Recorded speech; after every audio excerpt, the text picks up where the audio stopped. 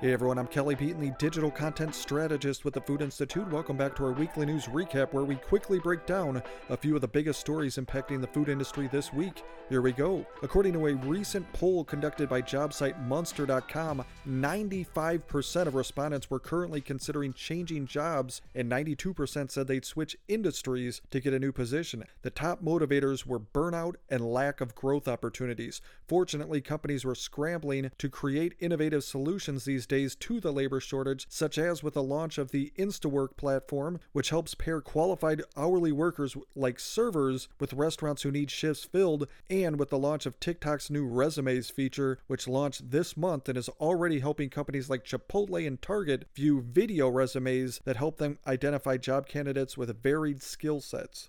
In related news, McDonald's is attempting to attract workers with expanded benefits. Franchise owners are adding benefits like emergency childcare and paid time off, and McDonald's corporate parent says it's backing those efforts with a multi-million-dollar investment, according to the Wall Street Journal. McDonald's, one of the largest U.S. private employers with around 800,000 employees, is closely watched by others in the industry for its moves on pay, of course, and McDonald's already said in May that it would bump up starting pay in its corporate-owned restaurants to $11 to $17 an hour.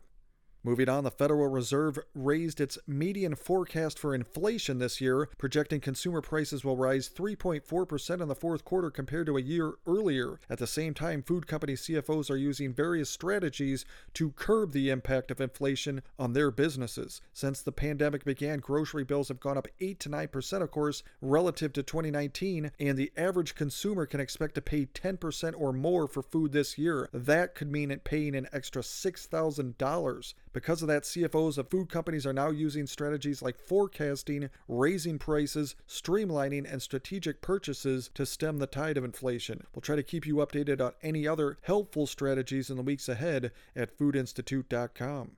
And finally, two quick ones to close on. Nestle is planning to enter the cultured meat market in a move that could see the world's largest food company help deliver evolving technology faster to the mass market. The Swiss company has been working on alternative meat products that would blend cultivated meat with plant-based ingredients, according to Bloomberg.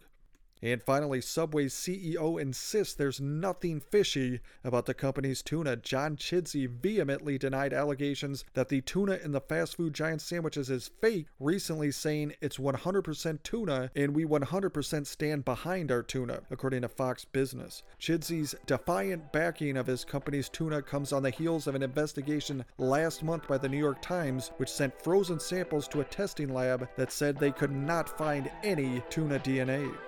Okay, that'll do it for now. That was your food industry news. I'm Kelly Beaton.